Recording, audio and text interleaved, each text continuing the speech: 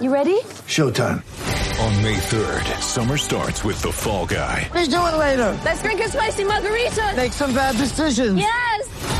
Audiences are falling in love with the most entertaining film of the year. Fall Guy. Fall Guy? Fall Guy. That's what the poster said. See Ryan Gosling and Emily Blunt in the movie critics say exists to make you happy. Trying to make it out? Nope. Because I don't either. It's not what I'm into right now. What are you into? Talking. Yeah. The Fall Guy. Only in theaters May 3rd. Rated PG-13.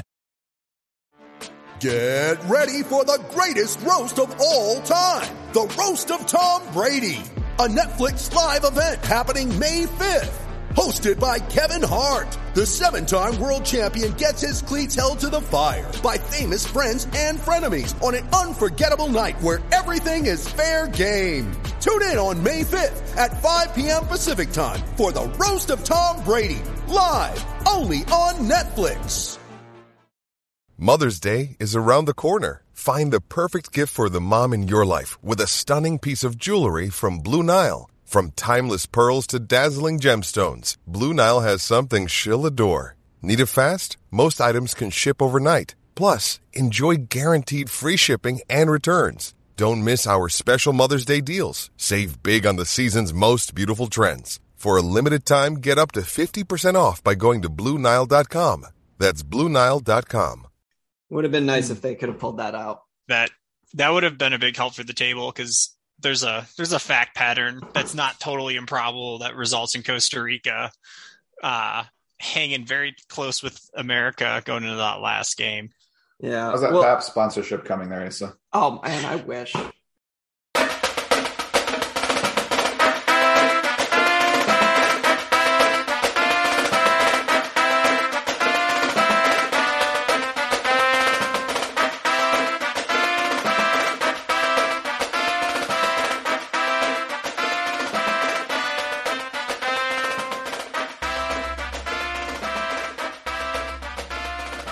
Welcome to the Touchlines and Touchdowns podcast, the world's first and therefore greatest football mashup podcast.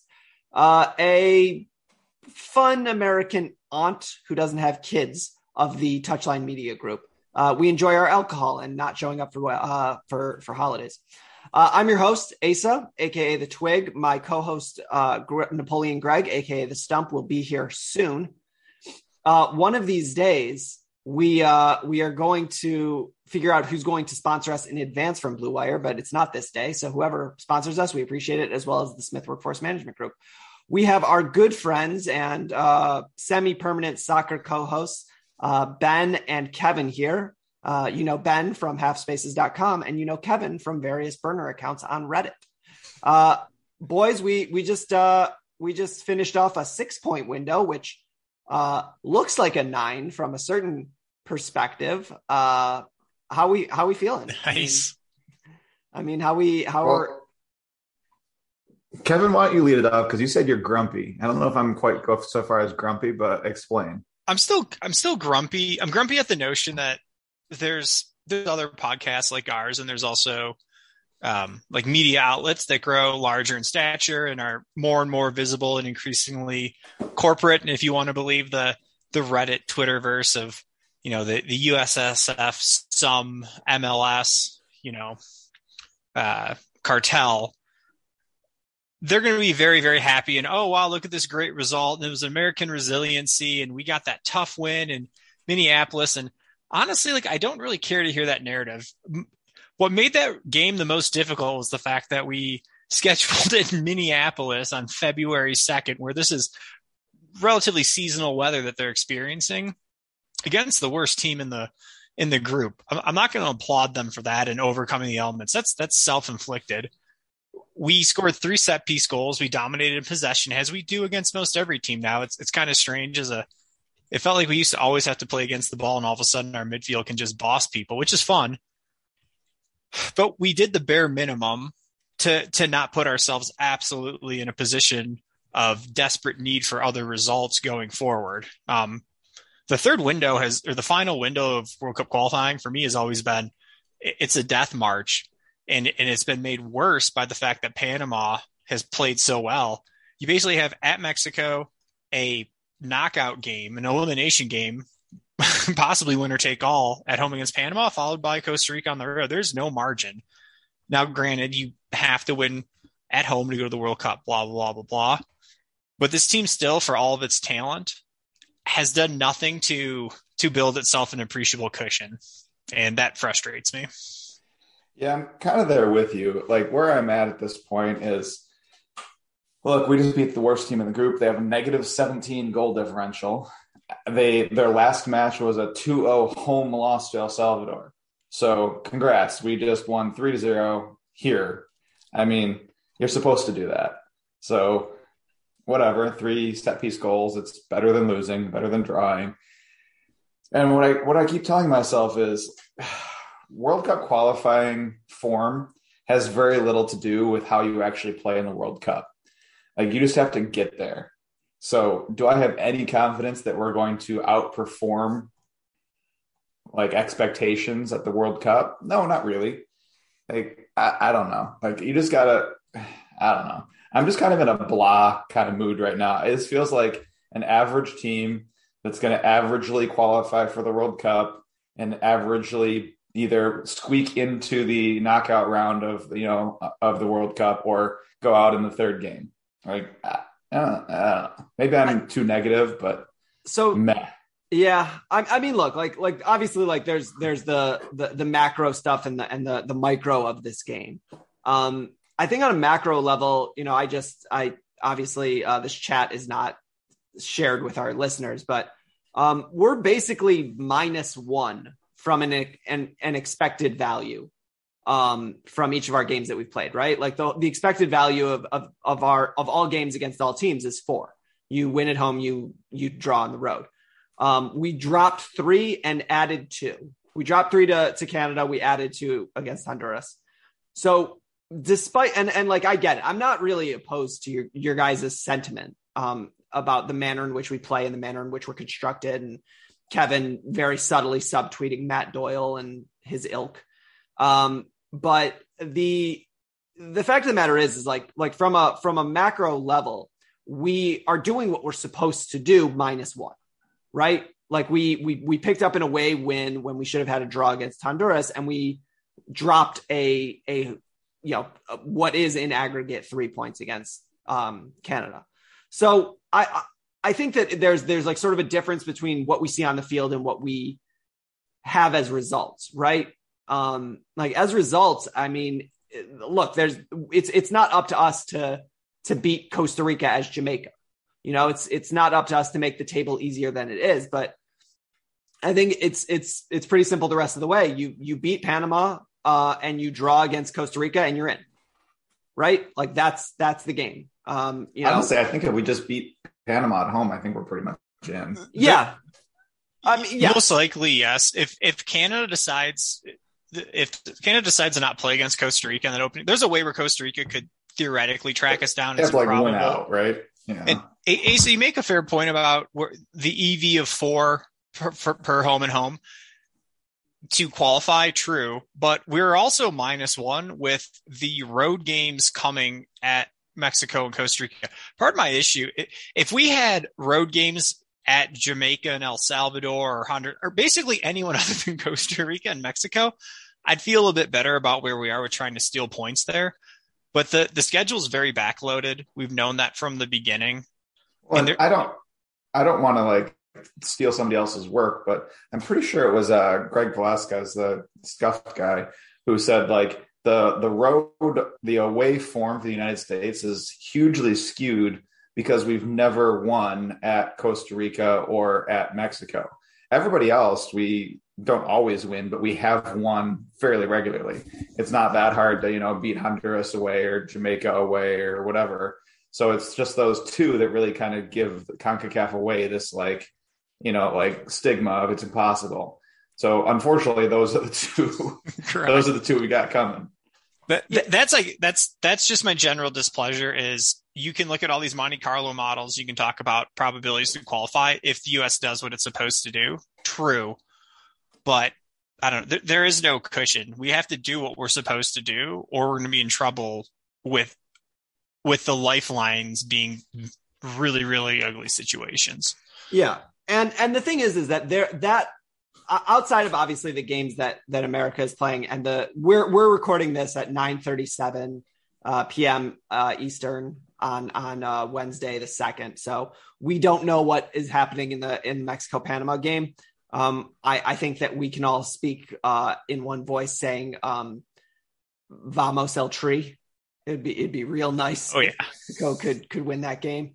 And get a whole bunch of yellow cards. Yellow card accumulation. Could really for both teams. Would really love some yellow card accumulation in that game. But beyond that, I think that like you look at it in that last window. Currently, El Salvador and Canada are playing. That's tied. If El Salvador can muscle out some sort of result there, that'd be great. But that first game between Costa Rica and Canada, I think, sets the tone. If Canada gets a beat 'em down game and Costa Rica, drops points in that one, then you're looking at a situation where, assuming Panama loses tonight and assuming Canada takes care of business against Costa Rica, it's a lot of ifs at this point. But Ben, I think you're right. You beat Panama, you're in. Certainly in that fourth game. You go on the road to Costa Rica and you draw that, you're clear in. But let's talk. Obviously there was a game tonight, and it was a win, and there was a lot going on, and we'll talk about all of that. But there was a game tonight, and so let's sort of start. We always go back to front. So, did Matt Turner do anything tonight? Like, can you remember him doing anything? The poor dude lost his hand warmer like 30 seconds. I like to believe so mean. I like to believe that was like a not only like something that actually happened, but a metaphor for the day that the Vikings had today, where I was like, I thought this thing was going to be good, and it was not. It was not what I thought it was going to be. I have to throw it away, go back to the drawing board. We didn't, devote an entire podcast episode last night to Harbaugh leaving. How did that turn out? Yeah, it was great. Feel free to listen. I'm sure you're glad you stayed up late editing to post that one. It was awesome. But anyways, that was probably like the biggest moment of Matt Turner's day was when he got yelled at for wearing hand warmers, or the quarterback hand warmer, which is like a testament. The referee was just mad he didn't have one. Like, if I can't have one, neither can you. Yeah, right. Just like the bitter Jamaican ref. And I don't think we've ever talked about refereeing on this beyond like the jokes. But I thought that the Jamaican ref had a real rough night. Trying like it was like he was trying to be a hard ass, but also not call it was very weird. All over the place. It was all over the place. I thought and we'll get there, but like I thought Brendan Aronson had a clear penalty at like towards the end of that game in like the 80th minute. Not that it mattered. And I think everybody wanted to go home. It was sort of like let's wrap it up. Like the little league ref whose strike zone gets progressively larger as the sun sets. Gotta love the no extra time thing. Like, look, dude, we're done here. It's cold. I'd rather not take that penalty and get everyone off the field before frostbite really sets in. Yeah. So the back line there was two changes from the Canada game. Reggie Cannon started on the right. Dest in the Canada game seemed to pick up some sort of slight knock. I think that hopefully he's fine. Obviously Chris Richards picked up something more than a slight knock in the Canada game. And we'll see if he's exactly as healthy. It's like a bone bruise, right? Either a bone bruise or a broken foot, but I think they confirmed bone bruise. Okay. So he'll hopefully be back in a couple of weeks, ready to go against Mexico. But Walker Zimmerman replaced Chris Richards, and then Jedi on the left. Again, Walker Zimmerman had a goal that was cool. Jedi. So maybe this isn't exactly what you're asking, but I think that Berhalter handled rotation a little bit better this window. So he kind of rotated the two games between three center backs.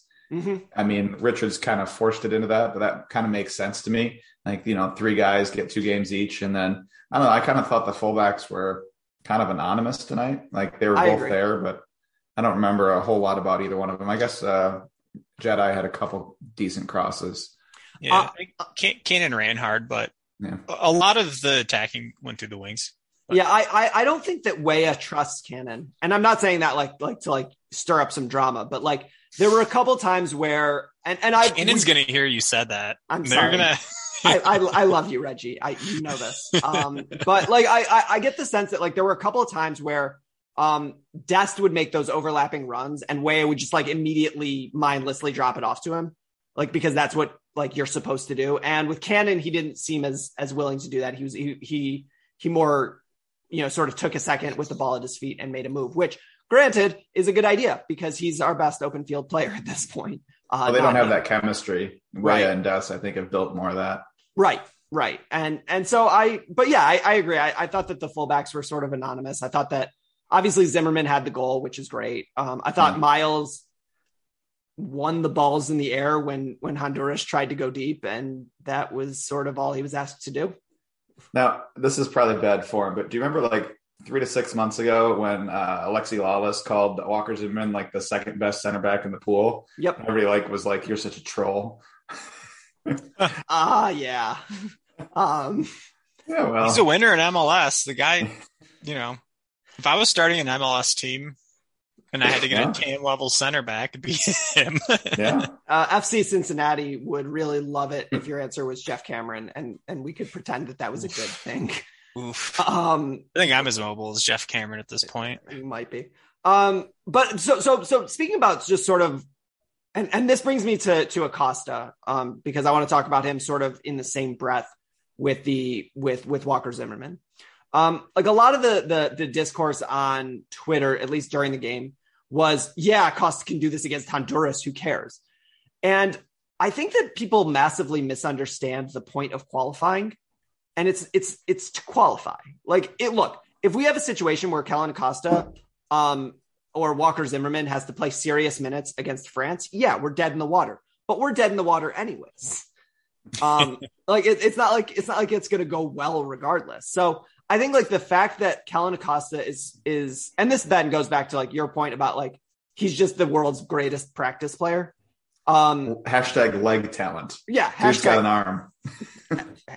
Dude is Josh Allen before he figured it out. I think that's some of it. Go ahead, Asa, make your point, and then I'm gonna jump in. I just think like when he has time, because he had so much time, and you saw it also on the set pieces. When he has time to survey the field, he is a weapon. When he has any amount of pressure, he turns into a puddle. Like I don't know, but like if you can get him a game against a team with a low block, like shoot, I'm cool with him over Tyler Adams against teams that bunker. Because like the fact of the matter is that like the relative difference between them as destroying defenders is great. But if you're not going to have to do that all the time, then like take your space and use the guy who can put the ball where he wants it. I just love to see Acosta hit the ball. Like I played tennis in high school and college, and there'll just be some guys you watch play and like the ball just moves different. When it just has that amount of spin that most people can't get on it.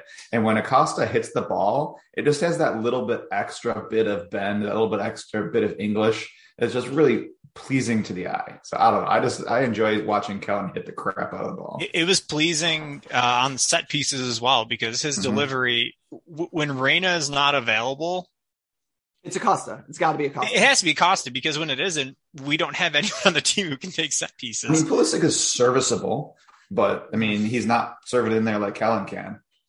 And also there's maybe he's looked tough hitting those. Anyways, I'm not going to slam him. I think that Acosta against a low block, you're right, Asa, he can cover open ground. I think he runs hard and he stays engaged. I think that a lot of the hate that he gets also is when he's asked to play a more advanced role. Now, if we're getting pressed, yes, he's scary as a 6, but the other thing that I think helped with his performance tonight was the fact that anytime that the ball went into McKennie or Luca De La Torre's feet, on like the turn, they were just dusting dudes left and right. And you can't commit a midfielder. You can't commit someone to press the ball when, heaven forbid, it squirts out to one of those two guys. And they just, time after time, were able to just dribble it. They didn't make final passes that resulted in scoring chances, but as far as transitioning the ball from our end deep into their end, it was almost immediate. And I think that gave Acosta a bit more breathing room than And I think when you really sit down to compare Tyler Adams and Kellen Acosta, like if you just physically line them up to each other, like I think Acosta is probably comes out ahead there. He's bigger, stronger, longer limbed, but he doesn't have the awareness, like the quickness of processing that Tyler has. Like Tyler doesn't get, he's very, very quick to respond. He generally it does not get stuck on the ball. I mean, he'll cough it up here and there, but like, I don't know, just that mental quickness, I think is like such a huge separator from a guy who's playing Champions League to a guy who's playing, MLS. Yeah. And that's fine. And the thing is that like, it's not an insult to Acosta to say that he's not a Champions League caliber 6. I think that he knows that. And I think that everybody knows that. I think the thing is that, and my defense of Acosta is that he is useful against the Honduras, El Salvador, Jamaica of the world. What we thought Panama was, not so much, but the way that Canada plays us, he would have been useful in that game in the same way that John Brooks would have been useful in that game, because you can, when you're not being pressed and you're not being harassed, like you can pick out passes and you can break it down. He could have been a difference maker in that game. A couple of those really poorly taken set pieces by Pulisic, if those corners, were a little bit higher and hit a little bit harder into the box, like who knows, maybe one of those gets buried.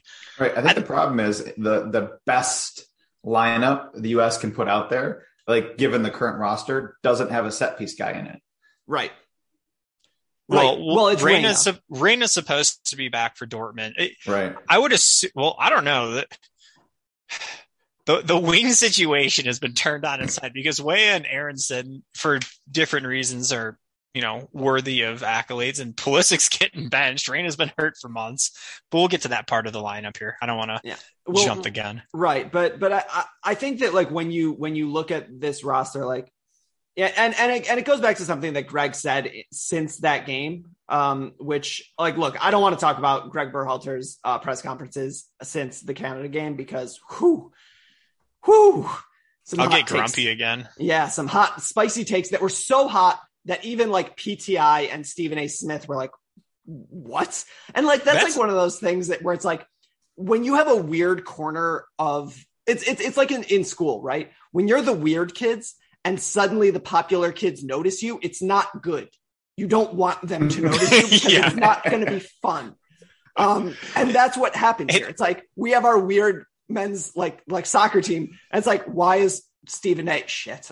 That's not going to be good. And it wasn't. Yeah. We could have taken something so dumb. We can talk about it. Put it on. We could have taken 9 points out of this window, had already clinched the World Cup, and probably wouldn't have, gotten a mention, but instead we're getting dragged because of some crazy stuff said. The only thing I've heard that maybe made sense is like, if he's just looking to take pressure off his dudes, that's some 4D chess. I'm not sure I buy that, but whatever. Yeah, I mean, like, look, like if he's doing the thing where it's like, I'm going to take heat because I have a bunch of kids, fine. I don't think I also don't think that's the case. But one thing that he did say, which I thought was revealing in its own way, was that he said like, oh yeah, I went back and watched it and turned out Canada was playing a low block. Now, A, you dummy. You had to go back and watch to see that. Let's talk about your in-game coaching. But B, and more importantly, is that once you saw that they were playing a low block, I would have pulled Tyler. I would have said, look, like you've done your job at 45. We need something else. Bring on Luca De La Torre based on how he played tonight. Right. So let's go to the dual eights. Obviously Weston McKennie is our best player. I don't think that is up for debate anymore. Is he the best American player ever based on his current form? My goodness. He's in, I still think Project Restart Pulisic was in a better form. I agree there. Weston is balling. I'm going to say outfield player because Tim Howard still exists. Goalies are boring. Tim Howard good at goalie ace. So we've never had like a good like soccer player. You know what I mean? Deuce. I'll stand for Deuce, but yeah, I'm ignoring that, and I'm sure that there's some window where like I don't know, Steve Cherundolo, someone's going to tell me was like the or Claudio. Goalkeepers are the drummers of soccer, right? Whatever. But they both balled. Luca De La Torre has to be in the roster.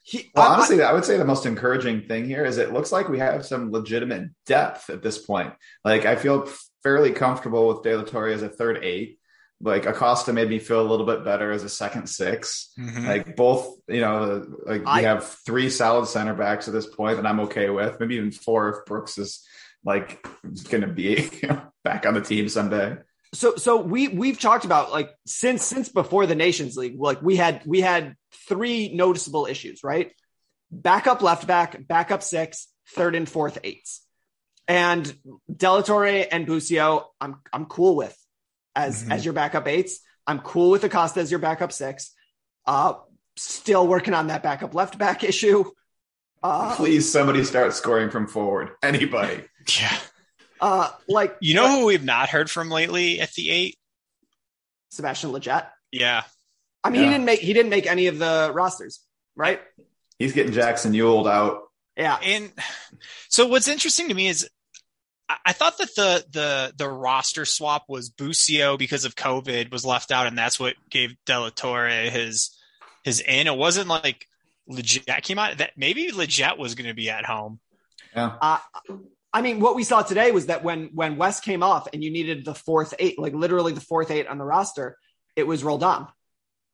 I'm not an MLS hater, and I feel like people are going to start running out of like players to like scapegoat because like Jackson Ewell isn't getting looks anymore. If Lletget, who probably was he was my number one guy that I just hated how negatively he would play sometimes. Like if these guys stop making appearances, like what are we going to yell about on Twitter? How cold it is in Minneapolis, I guess. Like it was easy this time. So we'll get there. I know like it probably made sense to talk about that at the jump, but we'll talk about that in a second.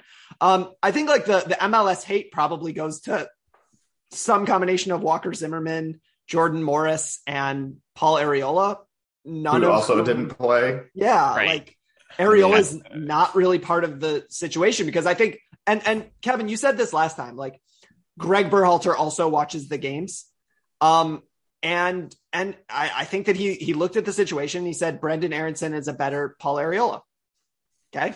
All right. Like that's fine. And as for Jordan Morris, I've always liked Jordan Morris. I did not like starting him today. And that brings us to the wingers. But before we get to the wingers, because we have things that we need to do on this podcast, let's go to this sponsor. With threats to our nation waiting around every corner, adaptability is more important than ever. When conditions change without notice, quick strategic thinking is crucial. And with obstacles consistently impending, determination is essential in overcoming them. It's this willingness, decisiveness, and resilience that sets Marines apart. With our fighting spirit, we don't just fight battles, we win them. Marines are the constant our nation counts on to fight the unknown. And through adaptable problem solving, we do just that. Learn more at marines.com. I think that was my worst transition ever, but whatever. It was pretty low effort. It's all right. Whatever. I put as much effort into that as the U.S. Soccer Federation put into looking at the Weather Channel for Minnesota. Yeah, it was bad. Anyways, but so the big news. Nobody died, I guess. Yeah, right. Yeah. I'm waiting for like we know of. frostbite. I'm sure as dudes are taking their shoes off in the locker room, and I'm serious. Like I am concerned that there's going to be like lingering health issues from this. I'm being so dramatic right now, but it's not impossible. I'll say it like that. 2 players. So apparently 2 of the subs for Honduras. I saw this. Were because like the players were like, no, like I'm not going back out there. I think the goalie swap was because Honduras's goalie, whose name I don't have in front of me, was just like, nope, not going out, not doing it. I'm picturing, in Cool Runnings where they get to Calgary and they like stop at the exit from the airport. That's what I'm picturing. They're just like, no, not going back out. Nope, not doing it. And like fair. But anyway, so the big news from the lineup was that Christian got dropped for Jordan Morris. And I dislike that because I don't think that you can make a informed argument to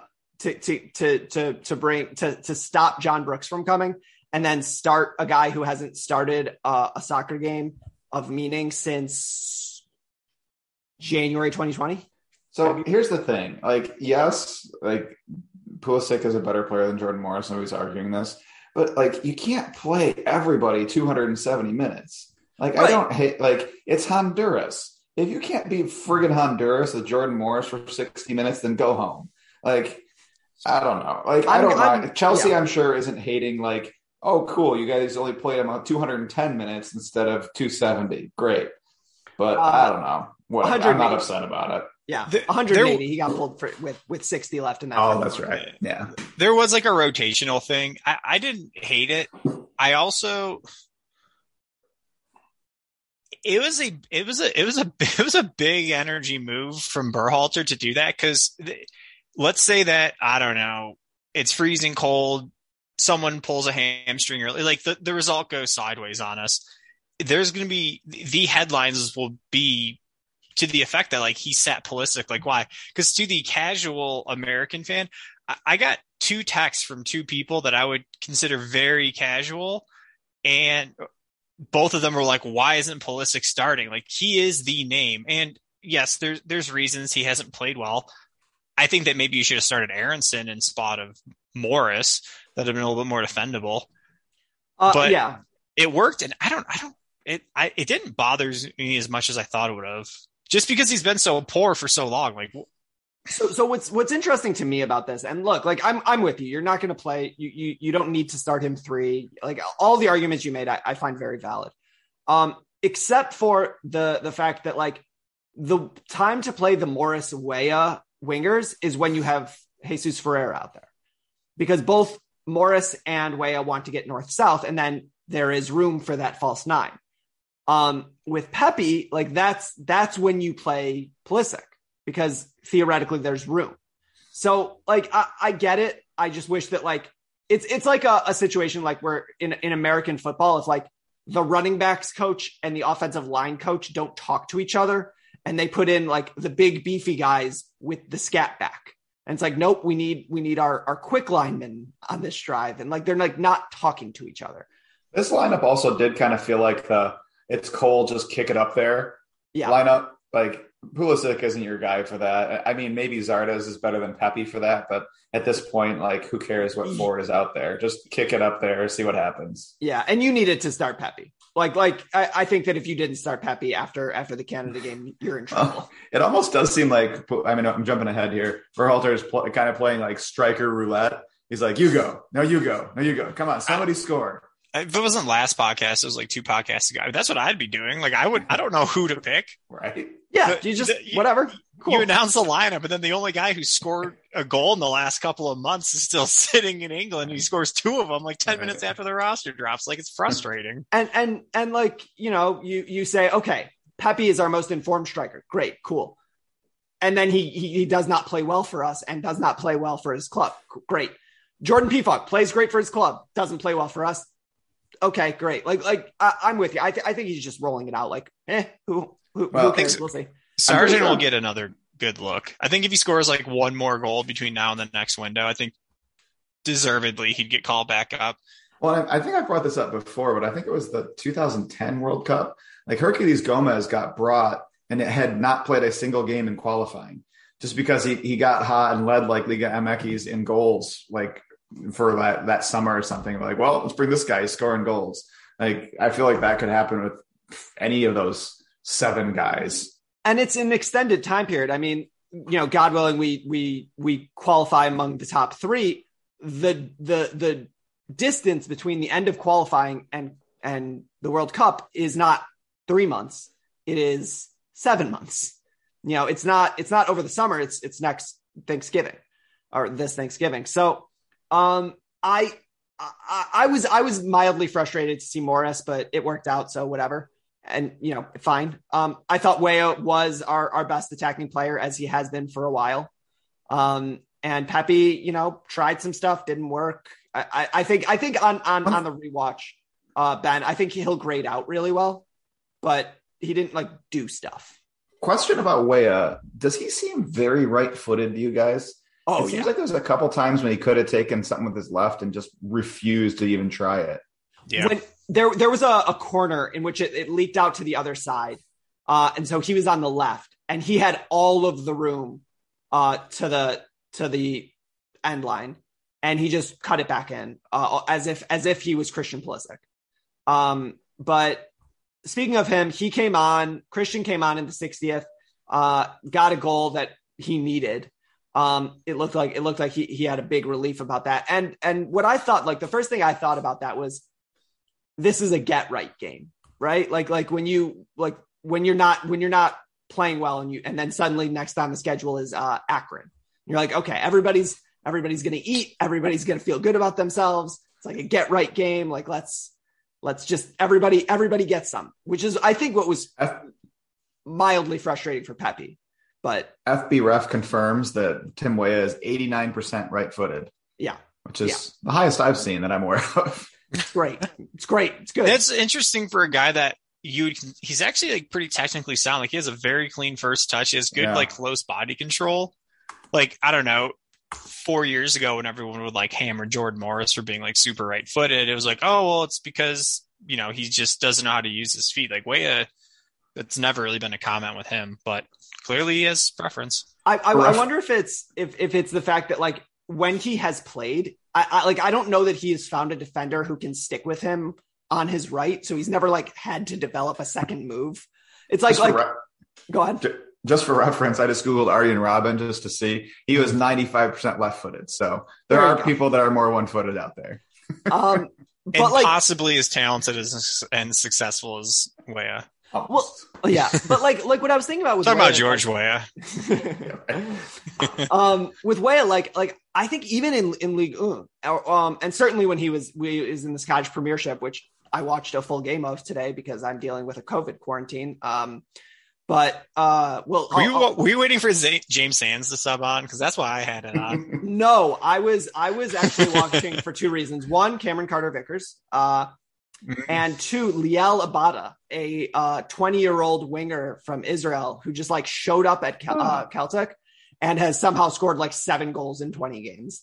Nice. And someone like, I think unironically in my Twitter feed, who like does not like not Israeli or Jewish or interested, was like, this kid looks like a homeless man's Mo Salah. And it was just like, wow, that's where we're at with him. It's like Scottish Premiership. Anyways, but when Weah was at Celtic or even in League, I don't get the sense that there's anybody who can really stick with him when he goes to his right. So he's like, he doesn't have a counter because he's like a pass rusher who you can't deal with their bull rush. So they don't need a counter move. Like they just do the thing where they go to the right and you can't stop them. I get, he didn't get off any shots to the right tonight. That's true. But he got what he wanted to, right? Like he got those crosses in and we didn't get a goal from it, but I guess, I mean, we got the result, but we still didn't score like a goal from the run of play. So that Kellen Acosta chip was pretty nice though. Yeah, that was real nice. That was, and there were a couple times where goals could have happened and there was like a defender on the goal line who kicked it out, and that offside where Pulisic scored was not offside. That poor dude who blocked 2 shots and then they scored it. Like I just felt good for him that they didn't score. Yeah, right. So that sort of sentiment about like not scoring from open play. And Alexi Lalas was like very, very excited about it at halftime. Like about scoring off of set pieces, which okay. But I actually was thinking about this and I want to get your guys' thoughts on this. Like we want, and Greg Berhalter wants America to be this like possession heavy motion breakdown teams through beautiful football, whatever. And for most of my life, and certainly most of my soccer watching life, America was not that. We were transition, set piece, and defend. And like, that's sort of what we did. And so like, I wonder if like at a certain point, like as we get closer to Qatar and it becomes not about like developing for the future, but like, let's go out and win some games, hopefully. Like, I wonder if we get back to that because ultimately, like as technically sound as we think Tim Weah and Christian Pulisic and Gio Reyna and Wes McKennie are, each of them also is very capable of defend, transition, set piece. And I wonder if like, that's not the way you are successful in Qatar, because that's how we were successful in the Nations League. And it's how we were successful in the Gold Cup, granted different situations and also home games, which we've talked about. But, you know, I want to get your thoughts on that. So one quick thought on the Nations League. I think back to how we won those games, and that's an interesting point. Although the results lately have felt very like lackluster, there were a lot of games that we did not control. And yes, Canada scored against the run of play really on us, but like we control most games now with our midfield. So that is progression. But to like stylistically how we should score, I saw like an extended headline with some quotes from McKennie alluding to the fact that they're not like transitioning quickly enough, like when they're turning teams over and pressing high. And it's almost like Frank de Boer at Atlanta-esque. Did that seem like a veiled shot at like yes. Coaches don't want us to do that? Yes, that was how it read. There was nothing like explicit, like, but it was as close to anything in the media that I've seen from a player where it's like seemingly some discomfort or annoyances with tactics. And he makes a valid point is when we do move the ball up the field, rather than trying to play like a killer final pass during the transition phase, there's a lot of put your foot on it, let the overlap come, recycle it, get in your shape. And then now we're going to try and break down this, deep lying bunker. Whereas we have the athletes and the players to quickly to do like Jesse Marsh ball. Well, and tonight it seemed like there were a few times where we almost were ready to go, and then a pass would be a little bit behind, and then that just done. Flow is gone, and you recycle it, and then you're working against 10 men in the box again. I agree. I did notice it seemed like there was a little bit more of an intent to progress more quickly straight into, you want 3 passes and a shot on goal versus it being, around the back, probing, looking. I don't know if Berhalter can like coach that stylistic difference, but it doesn't seem like it's that hard of a thing to do. Like, I don't know. The players most clubs play like fast attacking soccer now where it's everyone presses, everyone goes. Very few people just sit. You know what Berhalter reminds me a little bit of? You remember Brian Billick when he was the coach of the Ravens? He was hired from, I think, the Vikings as like a offensive mastermind. And he went over to the Ravens and immediately ran a crappy offense and with an amazing defense.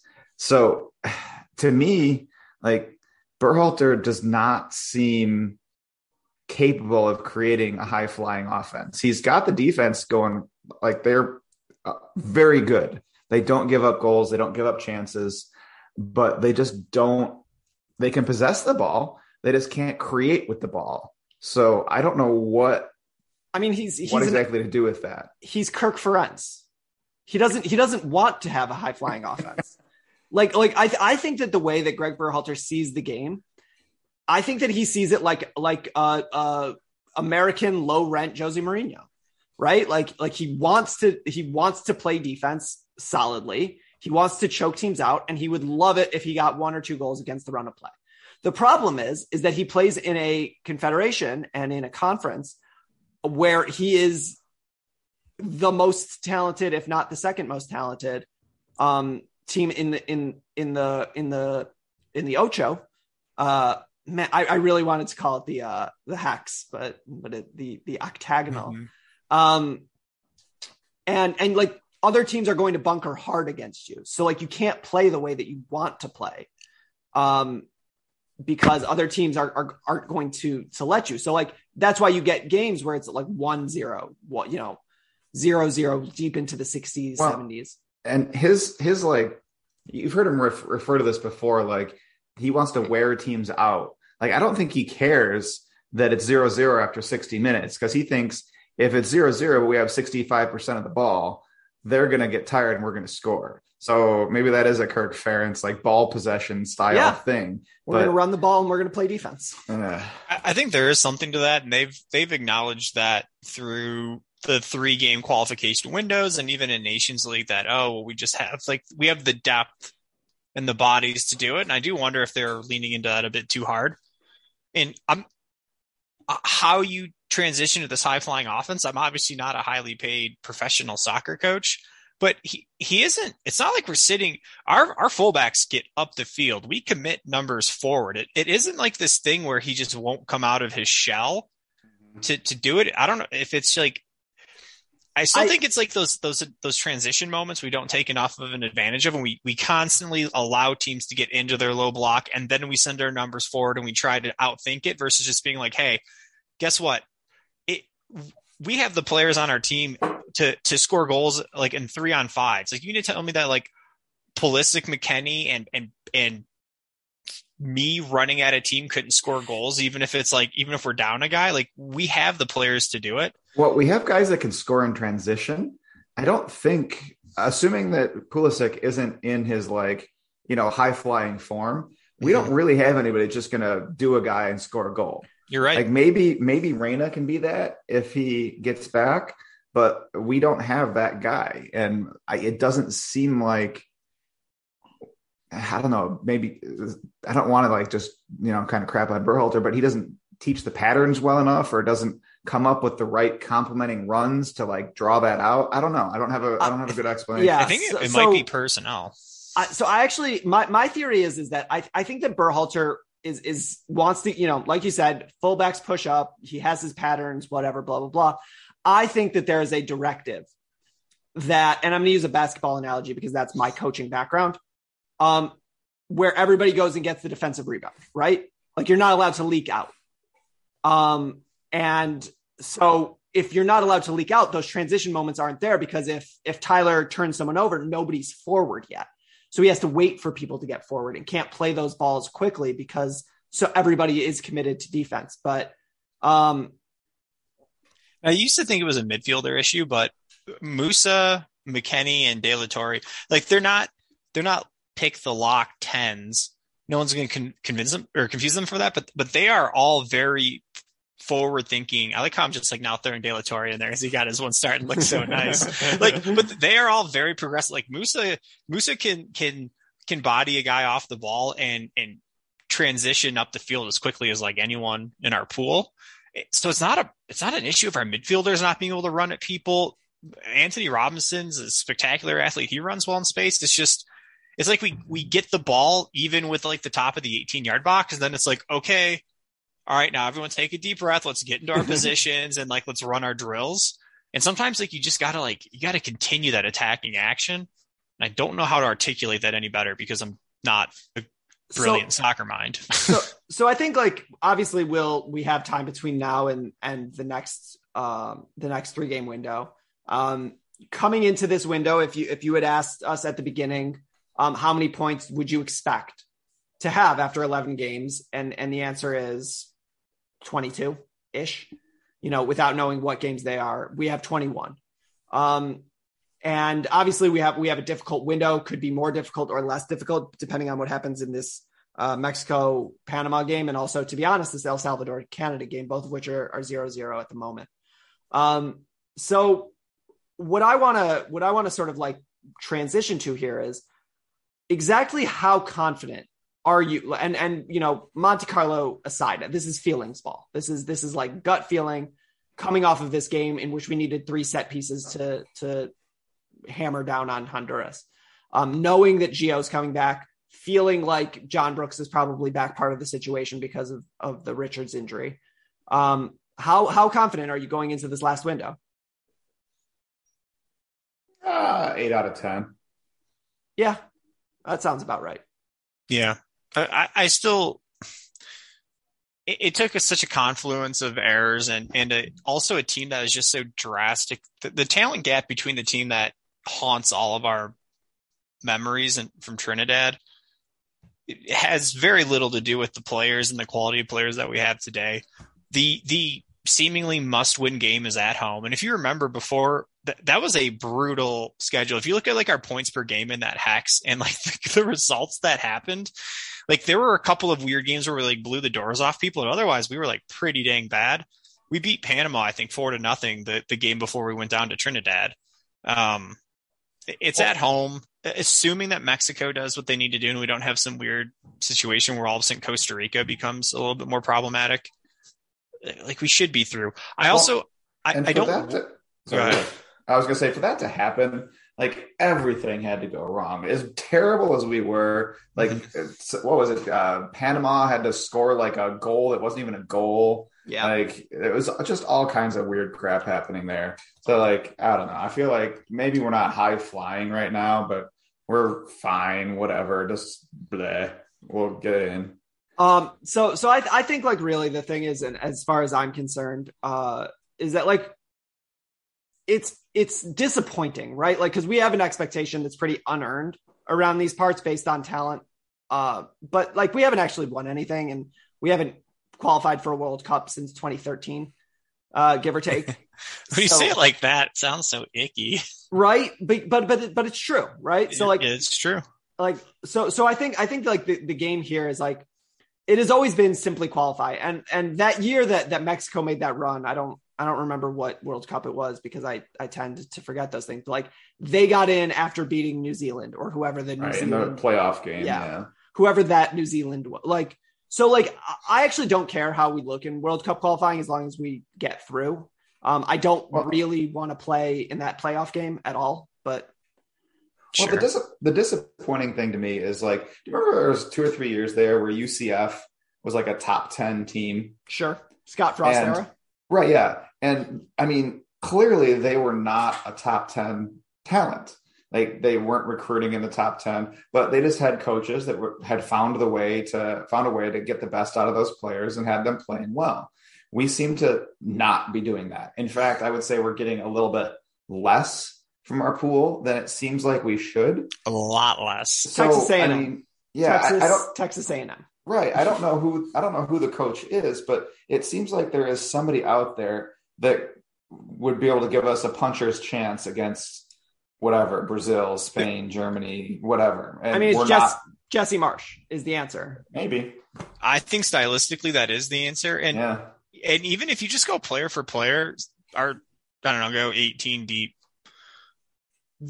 there's very few teams in the world that at least these players wouldn't be making rosters as part of their World Cup qualifying initiatives. There are the true heavy hitters where you have France has 3 teams that would win the World Cup, but outside of France, Brazil, Germany, right. Yeah. The big dog powers. And this is something else that sometimes frustrates me with people who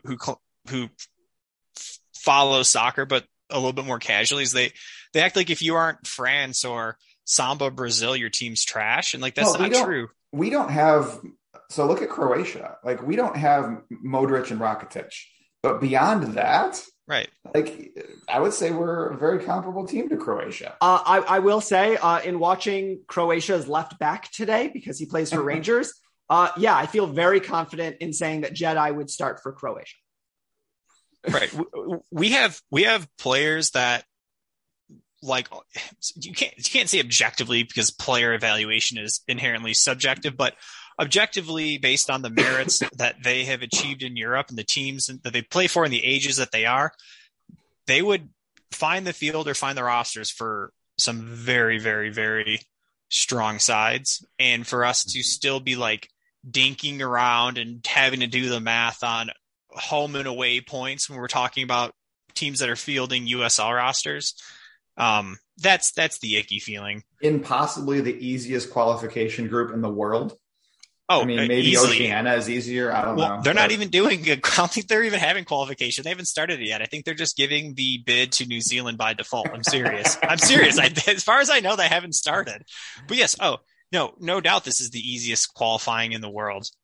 Yeah, it's absolutely, because there are in any given time, there are 5 teams for 4 spots, right? Like it's always going to be America. It's always going to be Mexico. It's usually Costa Rica. And then, apparently Canada, whatever other team jumps up, Canada, Jamaica, whatever. Right. Whoever it happens to be that year. But yeah, I mean, we are in the easiest qualifying, but also I think that like, there's a certain creeping variable that we also have forgotten that I think is important, is that talent is good, but experienced talent is better. And like, we can talk about how great Luca de la Torre is. Today was his first start. We can talk about how great, Tim Weah is. Tim Weah was playing for the U20s at the 2019 U20 World Cup. Same with Serginho Dest. Same with Weston McKennie, I think. No, he wasn't there. But anyways, Richie Williams hates Weston McKennie. Remember? Right. But like Miles Robinson should have been on an Olympic roster this year. Our one of our best options at left back should have been on the Olympic route. Like we're deep, but we're deep with talent, not proven talent. So, while it's true that we are talented and while it's true that we should be running this shit, we're also young, And so I think if we had to qualify in 2026, I think we would be doing what Brazil is doing to South America right now. Well, I mean, the hope is that we just happen to find form or peak in, November of 2022. Like, Who cares about qualifying, get through, and then you just got to figure out a way to peak at the right time. Yeah. And between now and then we'll have friendlies. There was a report that Argentina wants to do like a tour of North America around September. And I think it'll be fine, assuming we don't have the nightmare scenario. And I'm assuming that for the purposes of this discussion, I'm not taking it for granted, but assuming Kevin's nightmare parlay doesn't hit, I'm betting that this year. I thought about it before the Trinidad game and at halftime, and I never did it. And I'm actually going to sit down in the next probably week or two and pick the 4 results that just have to not go a specific way in combination. The cornerstone being the Panama beating the U.S., Canada losing to Costa Rica, and then there's probably 1 or 2 other ones that, as long as the confluence of those results don't break that way, we're going. And I'll happily lose $100 to make sure that we lock our spot. I like it. Yeah, good with that. I'll forward you some Bitcoin to bet on that. Because it is illegal to bet in my state. And so I might as well use cryptocurrency, which the origin of which was in fact doing illegal stuff without tracking it. People forget that about cryptocurrency. It was used on the dark web.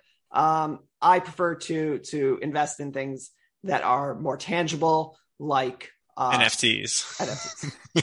Right. I threw away my NFT card from Cincinnati, and my brother texted me. He was like, "I sold mine for $80." I'm like, what? Well, on that note, before we sign off, we've talked a lot about how America needs to impose its will and be better and do things. As we currently stand, Canada tied with El Salvador, Mexico tied with Panama. Mexico, please, please, please, one time do something that helps us. One time. Canada's now winning. Canada's up 1-0 now. I am undefeated in saying things. Thank you so much to our guests. I call them guests because that's how we roll, but they are here as much as anybody. You can find Ben on Twitter at BL Herald or on his website, halfspaces.com. He has reviews of each of the games, and he helps you understand things in ways that maybe some former American superstars maybe don't want, because maybe they like to believe that they're always right, even if they're not.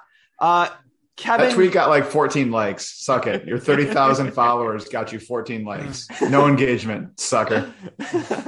You can find Kevin on various burner accounts on Reddit. We still have not found any. We have people looking into it, but we do not have any confirmations. Otherwise, you can find him in the woods or on the weather forums, because he's also there. For all of your worst takes, please at Mr. Mojo Rising 89. He's not here. So please tell him the worst things possible. Just actually tell him that that Ben says hi. Just tweet at him, Ben says hi. That's it. Let's see how many listeners we have. Yeah, right. And for all your other takes, please subscribe, or follow us on Twitter at TLS_N_TDS.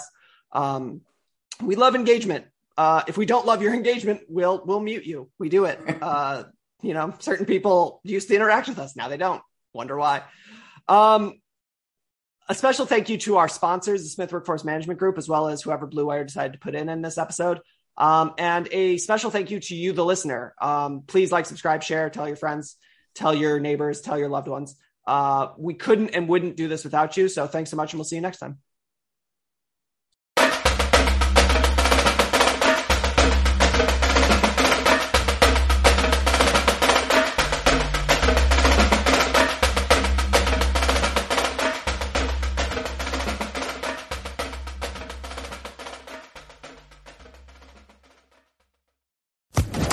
Social Podcast Network.